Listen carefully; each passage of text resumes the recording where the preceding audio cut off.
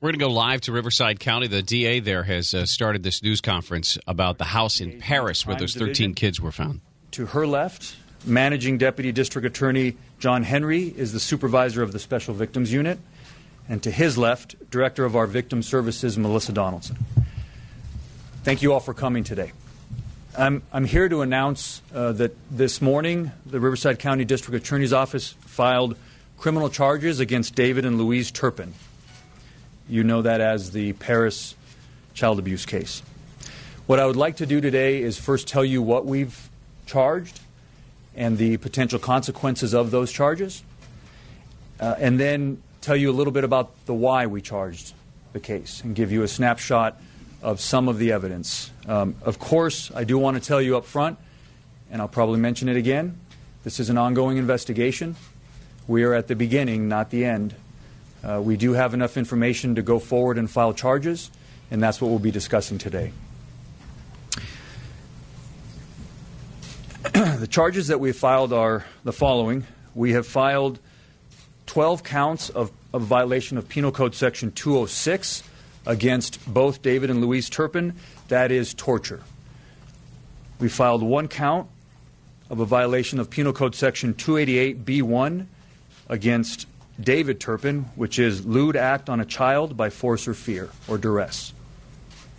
We've filed 7 counts of violation of Penal Code Section 368B1, which is abuse of a dependent adult. We filed 6 counts of 273AA, which is child abuse or neglect. We have filed 12 counts of false imprisonment. The date range of these charges, they range from 2010 to the present. And the physical location, of course, is in Riverside County, alleged to have occurred in Murrieta and also Perris. If convicted of these charges, if convicted of all of these charges as currently filed, these defendants are facing up to 94 years to life in prison. The case has been moved to Department 54 of the Riverside County Courthouse, and we will be asking for bail to be set as scheduled. What that means is the normal bail given what we have filed, and that will be our request that bail be set at $13 million per defendant. Now what I'll do is tell you a little bit about the why and give you some snapshot of the facts of this case. It is just that. It is just a snapshot. And I will afterwards, I will open it up for questions, and I'll do the best I can to answer your questions. But as you probably know, there is much we still don't know, and there are many things I can't answer. So these are the facts. First, a quick caveat. As I've said, it is an ongoing investigation. It is a detailed investigation. We're going to go about this the way we always do, meticulously and carefully. As we always say here at the office, it's more important that we get it right than it is to do it fast. We're fully prepared to seek justice in this case and do so in a way that protects these victims from further harm. So, the brief overview. I'm providing a brief overview to you of the facts in the hope that anyone with additional information about these defendants, about these victims, about these crimes, will come forward and talk to the District Attorney's Office. These individuals, first what I want to tell you is these individuals sleep all day and are up all night. All 13 of the victims, including the defendants, typically go to sleep around 4 or 5 in the morning, sleep all day, and then be up all through the night. The victims report that as a punishment, starting many years ago, they began to be tied up. First with ropes. One victim at one point was tied up and hog-tied. And then when that victim was able to escape the ropes, these defendants eventually began using chains and padlocks to chain up the victims to their beds. These, as I said, these were a form of punishment meted out on these children and these adults. These punishments would last for weeks or even months at a time. The evidence is that 3 victims were chained up at the time the police first knocked on the door at the home in Perris. The defendants were able to get 2 of the victims unchained before the police actually entered. An 11 and 14-year-old were unchained as the police stood at the door, while a 22-year-old remained chained to a bed when the police entered the home. Circumstantial evidence in the house suggests that the victims were often not released from their chains to go to the bathroom. The 17-year-old victim that escaped had been working on a plan with her siblings to escape this abuse for more than 2 years. She escaped through a window and took one of her siblings with her. That sibling eventually turned back, became frightened and turned back, and went back into the house. The neglect and abuse started when the family lived in the Fort Worth area of Texas, with the parents at one point living apart from most of the children and dropping off food from time to time. The defendants lived in Texas for 17 years. In 2010, they moved to Murrieta, California, and in 2014 moved to their current residence in Perris, California, both, of course, in Riverside County. The abuse and severe neglect intensified over time and intensified as they moved to California. All the victims have now been examined by doctors and medical professionals. All the victims were and are severely malnourished. Specifically, severe caloric malnutrition associated with muscle wasting. To give you an example, one of the children at age 12 is the weight of an average 7-year-old. The 29-year-old female victim weighs 82 pounds. Several of the victims have cognitive impairment and neuropathy, which is nerve damage as a result of this extreme and prolonged physical abuse. None of the victims were allowed to shower more than once a year. I want to give you a quick example. One of the reasons for and this is all alleged conduct, I do want to mention that. One of the reasons for these punishments of being chained up to a bed were that, and by the way, the punishments included frequent beatings and even strangulation. One of the reasons for the punishments were if the children were found to wash their hands above the wrist area, they were accused of playing in the water, and they would be chained up. None of the victims have seen a doctor in more than 4 years. None of the victims have ever seen a dentist. The children were, when they were not chained up, locked in different rooms and fed very little on a schedule.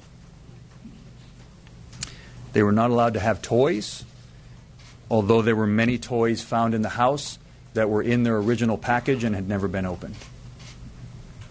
Supposedly homeschooled, the children lack a basic knowledge of life. Many of the children didn't know what a police officer was. The 17-year-old, when asked if there was medication or pills in the home, didn't know what medication or pills were. About the only thing the children were allowed to do in their rooms or chained up was to write in journals. We now have recovered those journals, hundreds of them, and we are combing through them for evidence. One other thing, the parents would apparently buy food for themselves and not allow the children to eat it. They would buy food, including pies, apple pies, pumpkin pies, leave it on the counter, let the children look at it, but not eat the food. It's a very complex case. It's important that we gather and analyze this evidence. Based on the information I've shared with you today, it's my hope that members of the public will come forward with any information about this family or these crimes that could aid us in this ongoing investigation and case. If anyone out there has additional information, please call Senior Investigator Wade Walsvik at 951-955-5400. and I'll provide his email later. I do want to say a note of thanks to the Sheriff's Department. They've conducted a professional and excellent investigation, and we're working very closely with sheriff's investigators. I do also want to mention, before I open it up for questions, this case is going to be handled in a sensitive way. As I said, we're fully prepared to seek justice, but we have to do it in a way that protects these victims. They have been severely hurt and damaged, and we cannot cause them any further damage. At this time, I want to call up Melissa Donaldson. Melissa Donaldson is the director of our Victim Services Division. Just want to have her say a few words about our response, the district attorney's response from the victim side. We're listening to a news conference out of Riverside County. The 13 kids, some adults found in that one home. Victim Services provide services to the victims of all crime types. In specific, these victims, there are so many that are minors and adults. We're going to be having 3 advocates that will be assisting and providing services to these children and adults. As Mike described, there are multiple issues with all these children, and they are going to take long-term help. Our victim advocates will go to court, they will work with CPS, and we will provide long-term and short-term services to make sure that they are not re-victimized and that we can help them move as far ahead on their health as we can. We also have a crisis response team that we've developed here in the DA's office, and those victim advocates are specially trained in mass casualty and victimization, and those staff are ready and serving the victims as well. Okay, at this time I'll take questions. Yes. The lewd act is in reference to just that, a lewd act that we're alleging that David Turpin touched one of the victims in a lewd way by using force or fear. Once or many times? Biological parents of the 2-year-old? I'd be speculating at this point. We are looking into all of those things. And that's part of the ongoing nature of the investigation. Why did they do this? Why did they do this? What did they get out of having their kids look really small and having the same haircuts and all that?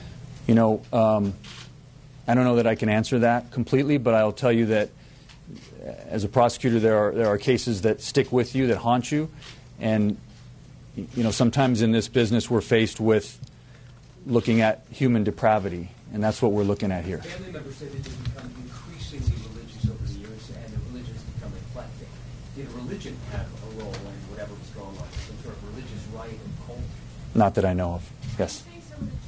Hold on. I'm going to call out people. There were torture and what you mentioned. No one noticed what was happening.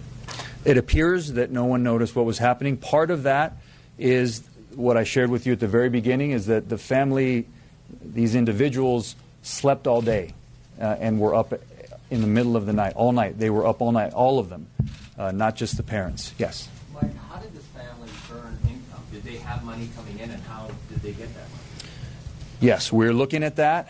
Not totally clear at this point, but we do know that the David Turpin did have a job. He was employed. They did have money coming in. They were able to buy things. They bought a lot of toys that they never opened. They bought other things. They bought food that they ate and that didn't share with their children. Yes? From talking to the neighbors, they say some of the older kids attended a local college. Is it your knowledge that some of the older kids were actually able to leave the house at some point in time?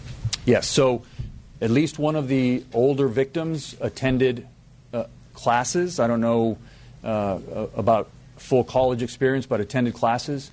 What we know so far is that Louise Turpin would accompany him, wait outside of the classroom for him. When he was finished with class, she would take him home. Sir, can I ask you, yes. Can you characterize the type of control these children and the young adults were under 24 hours? This is severe, emotional, physical abuse. There's no way around that. This is depraved conduct. Yes, sir. So, yeah, can you address, you said that there's 12 counts against them for torture. Why not 13? Because it's a good question. We are not charging torture on the 2-year-old. The 2-year-old, don't know why, but apparently the 2-year-old was getting enough to eat, so we're not going to charge torture against the 2-year-old. The basis of our torture charge is not just one thing, but it's a combination of severe abuse over time. Yes, sir. Can you please give us a rundown of the evidence that you will present in court? No, I cannot do that. Sorry. Yes, sir. The situation with the kids, when they're able to leave a hospital, will they be put in the foster care system? Will you treat them differently? And can you describe right now primarily their mental condition as opposed to physical? They're relieved. I will say that. They're in good hands. They're being cared for. They're all in the hospital.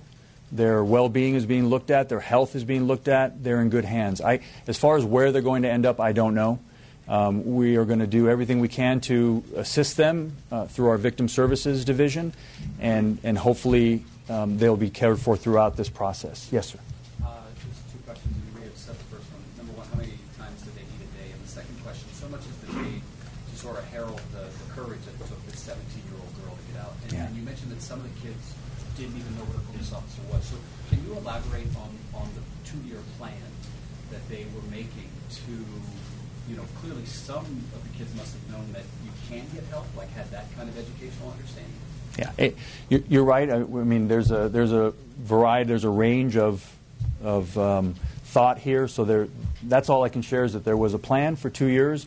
As to the details of what went into the plan, at this point I don't know all the details, and that certainly will come out in court. Let me go down here. I've already yes. Oh, we don't know. I don't know exactly how many times they ate a day. That'll come out later. Yes, sir. Question then. Have they said something about why they did this? I can't comment about that. Yes, sir. What do you think the significance of the hundreds of journals that you already collected? I think they will be very significant. I think those journals are going to be strong evidence of what occurred in that home. Has there been a range of reaction for the kids? The older kids seemingly wanting to go back with their family versus the younger kids perhaps being more open to getting away from their family? Not really, no. The kids are relieved, yes. Mike, I'm sorry. you mentioned that the 17-year-old plotted the escape. Why do you think it was the 17-year-old and not the older kids who may have plotted to try to get away? Well, I don't know. I'd be speculating. And would you say that they were brainwashed? I don't know. I'd be speculating to answer that question like that. Let me go over here. Yes. Mike, you mentioned there was another sibling that escaped initially with the 17-year-old. Yes. Can you elaborate more on that, the age of that sibling, and why she perhaps turned back? She was frightened. That's all I can say. Is that there were two of them that left the house. One of them turned back because she was frightened. And what was the age of the second sibling? I'm not going to comment on that. Anything else? Yes. Can you give the age of the lewd act victim and if it was just one in? Well, the charge is lewd act under a child 14 years of age. So it would be under 14 years of age. No, I'm not going to identify. Did you get any reaction that the kids had? No. Other than I'm just going to tell you they're relieved. Yes. Was this a one-time thing, you believe, or was it over the course of many years? Right now we are charging one count of lewd act. This is an ongoing investigation. I will tell you this, that if our investigation uncovers more crime, we will charge more offenses. Sir, the lewd act was done to a female or a male? It's to a female. Is the mental capacity of the parents going to play a role in this? I mean, are they sort of broadly nuts? I can't answer that question. Can't answer that question. Yes. If you wanted to protect the victims in this case, how are you going to try these defendants without having the victims testify against their parents, or is that part of your plan?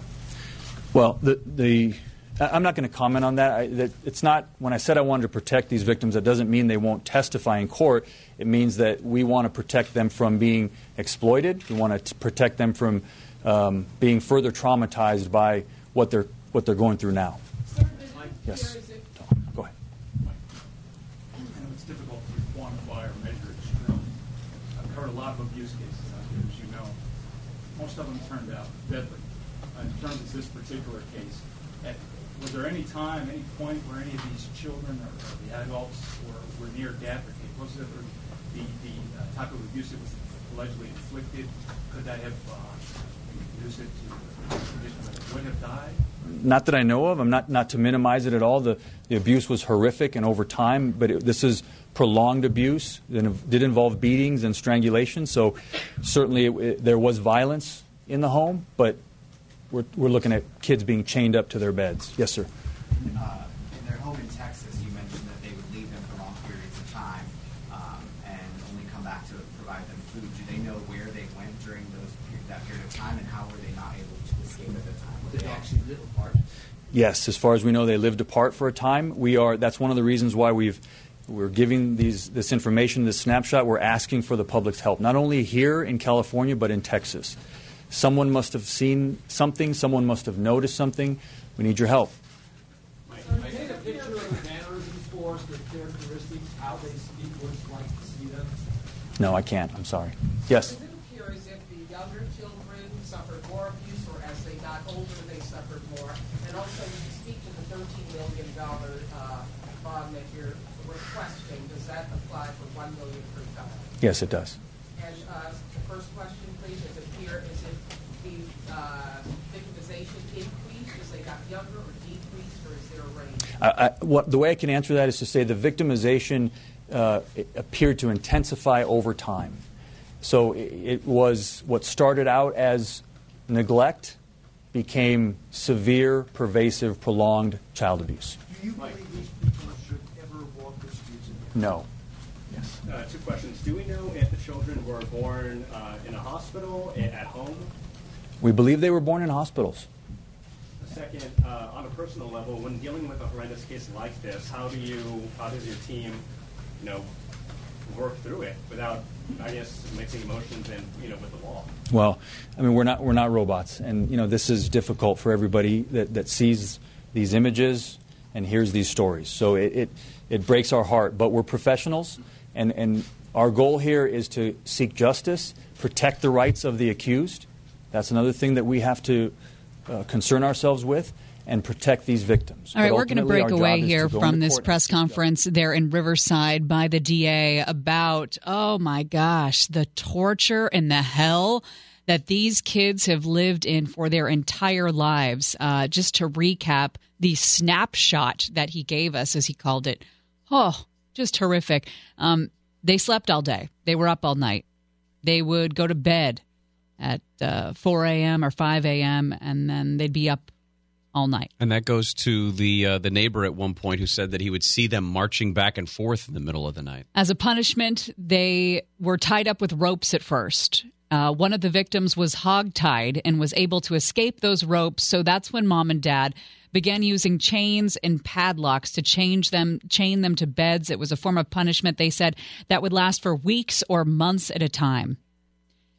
The interesting thing that he pointed out also, the three victims, we heard this in the news conference yesterday, the three victims were chained up at the time that the cops showed up, but there were two of them that were able to get out of their restraints, and there was only one who was still chained up when the officers finally made their way into the house. Mom and Dad were able to get those two unchained because they knew that was wrong. That's what I got from what he said. Oh, really? Yeah. The way I took it was they figured out how to get out of their chains. Like they knew somebody was coming, like, hey, our sister left, and that was the other part about it. The 17-year-old we know made the 911 call and was the one who led deputies to the house. She had escaped with one of her siblings, that there were two of them who originally escaped the house, but one got scared and turned back and went back. Apparently, the siblings had been working on a plan to escape for 2 years. One of the other big bombshells, I guess you could call it, that came out was when they were in Texas, the parents lived away from all the kids, that they would drop off food periodically. The 29-year-old weighs 82 pounds. That's just... The 12-year-old is the weight of a 7-year-old. That many of them have nerve damage that goes on with prolonged abuse. They didn't know what a police officer was. They didn't know what medication was. They have very little knowledge of the world. It's just insane. He described it, Mike Heston, the DA in Riverside County, described it as severe emotional and physical abuse. This was depraved conduct, and that these kids are relieved. They weren't that allowed. Was a concern. They weren't allowed to have food other than very little on a schedule. But Mom and Dad would buy food for themselves to eat. Sometimes he said they would leave a pie out on the table and let the kids see the pie, smell the pie, but would not let them eat it. They weren't allowed to have toys, but there were several toys that had never been opened found in the house. So they were using all of these things to control those kids for 30 years. And no reason why. None that we know of. I mean... Oh, they're sick bastards. Well, they're sick, but what sort of mental... I don't know. What did they think they were protecting their kids, or were they just... No, there was no goodwill that went into this. These were sick people that got off on screwing over their kids every day. It's depraved was the perfect word. And then if you see after the 2 or 3 kids that you get enjoyment out of doing this, then you have more and more, so you can deprave even more of them. It's all about control. Control. And I bet mom and dad's homes they grew up in, there's some stories that probably came out of there, too. So 13, I think I counted 40 counts. There's 12 counts of torture and 12 counts of false imprisonment against both of them. 6 counts of child abuse and neglect, and 7 counts of abuse of a dependent adult. So that's 24 and 13. That's 37. And then add that 1 count of lewd act on a child under 14 against dad, who is accused of touching at least one of the younger girls. All right, let's give away some money before we move on here. Let's cleanse our pals just a little bit. Justin Worsham's going to join us in a few minutes, but we have $1,000 to give away. Your shot at $1,000 now. Text the keyword money to 200-200. You'll get a text confirming entry plus iHeartRadio info. Standard data and messaging rates apply. That's money to 200-200. Gary and Shannon, KFI AM 640. And we could pull this off or push away, 'cause you and me have Gary and Shannon. KFI AM 640, more stimulating talk. Well, we will revisit all the latest details that we learned out of Riverside coming up in the 12 o'clock hour afternoon there. Yeah, the basics of it, just that the DA has come out, explained either 37 or 38 counts, depending on its mom or dad, against David and Louise Turpin for holding their kids captive for years. The prosecutors are also going to ask for $1 million bail for each child. So $13 million bail is what they're asking for. Probably today in court is what we understand that they should be there in 1:30. So more of the details that came out next hour. But on Thursdays, we bring in Justin Worsham from thedadpodcast.com. Justin's spoken with hundreds of experts. I would say thousands of experts. Okay. Some have said that. Okay. Some have said very, very many experts on parenting and dadding. And we are talking about parenting myths today. You know, the things that your parents tell you. Gosh, it's just hard to do this story after that press conference. You know, because some of the parenting myths are things that your parents tell you to not control you, but to control an aspect of your behavior. They want to educate you so you don't get in trouble. Mm-hmm. How's that? They want to keep you out of trouble. And there's a difference between controlling with chains and ropes. Yes. And just giving you some knowledge that may help control your behavior, but not necessarily as a punishment. Trying to nuance this in a way that we slowly slide away from that. Yeah, because the thing about the secondary level of bad that comes out of this, obviously the first one is what happened to those poor kids, right? But the secondary thing is that in parents, whenever these kinds of stories come out after you have kids, I'm sure you would agree with this, Gary, and not that it changed. I don't know. I feel like it's unfair for people who don't have kids to say, well, I don't think this is as tragic, but I noticed when I had my son that anything that involved kids and something that was bad impacted me very differently.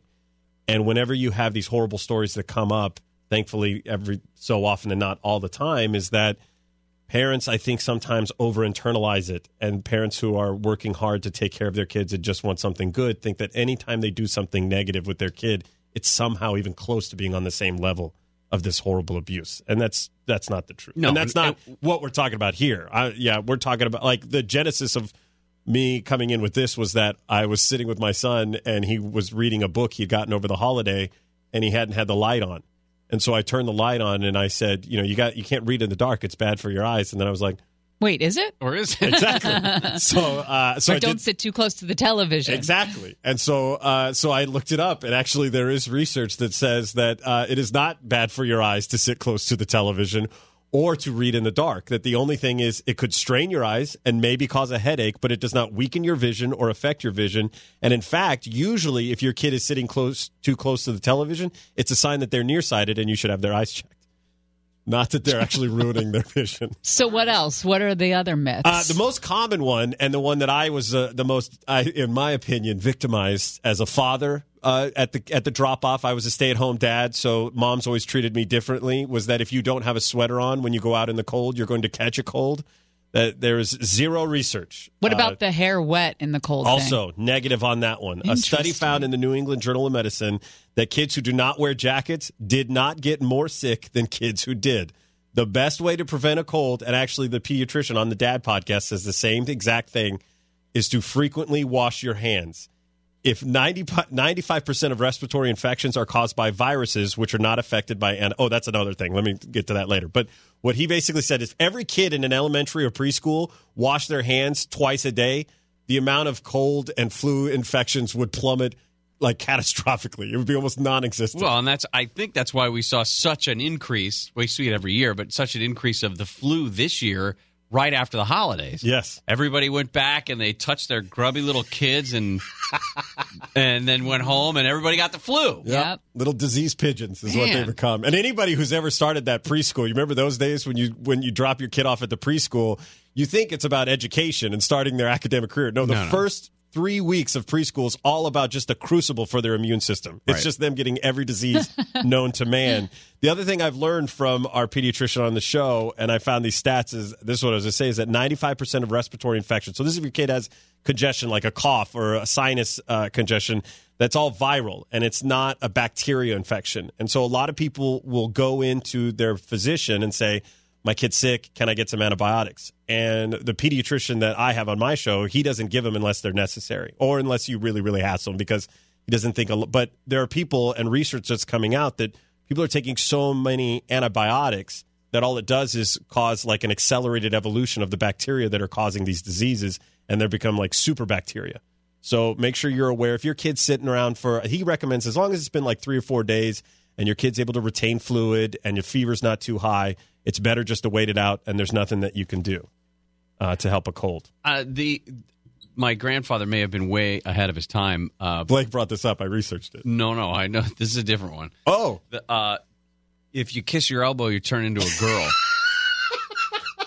If you kiss your own elbow. Now, I don't know who would have told him that or why he thought it was funny to see 5 or 6-year-olds.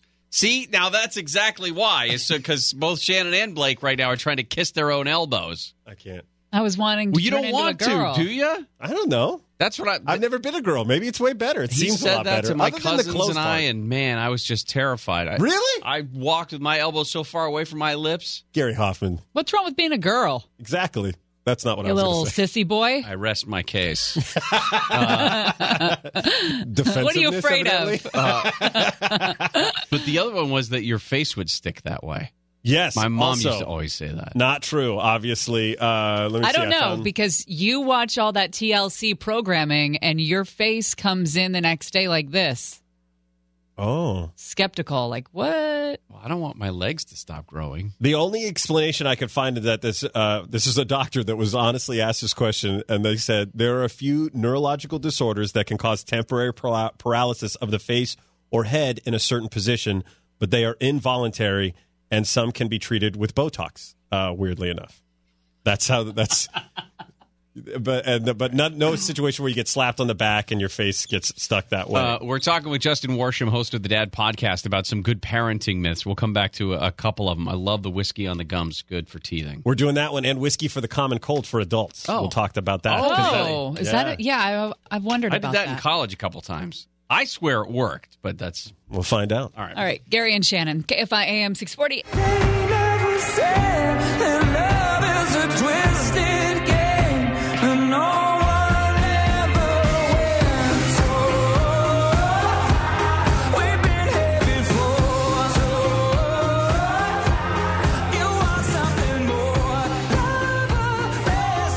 Gary and Shannon.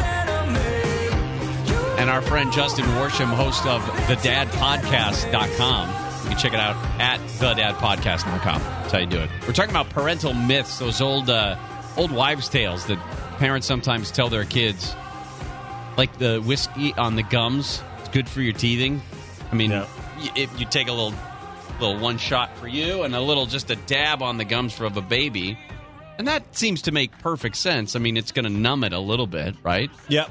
Evidently, a third of parents in a survey were aware of this as an option, but only 1.9% admitted to actually trying it. And the research says that as little as a teaspoon of alcohol for an infant is very, very bad for their liver. Evidently, their livers aren't developed at a point where they can process liver. If you subscribe to my mom's philosophy, it's like, well, you got to train. You got to train. You got to train your liver. Get that kid in. But here's what I found was interesting. There was a tonic, and it started in England, and it was called Gripe Water, and it was developed in 1851, and it contained about 3.6% alcohol. The suggested dose to a 9-pound baby would be the equivalent of an adult throwing back 5 shots of booze.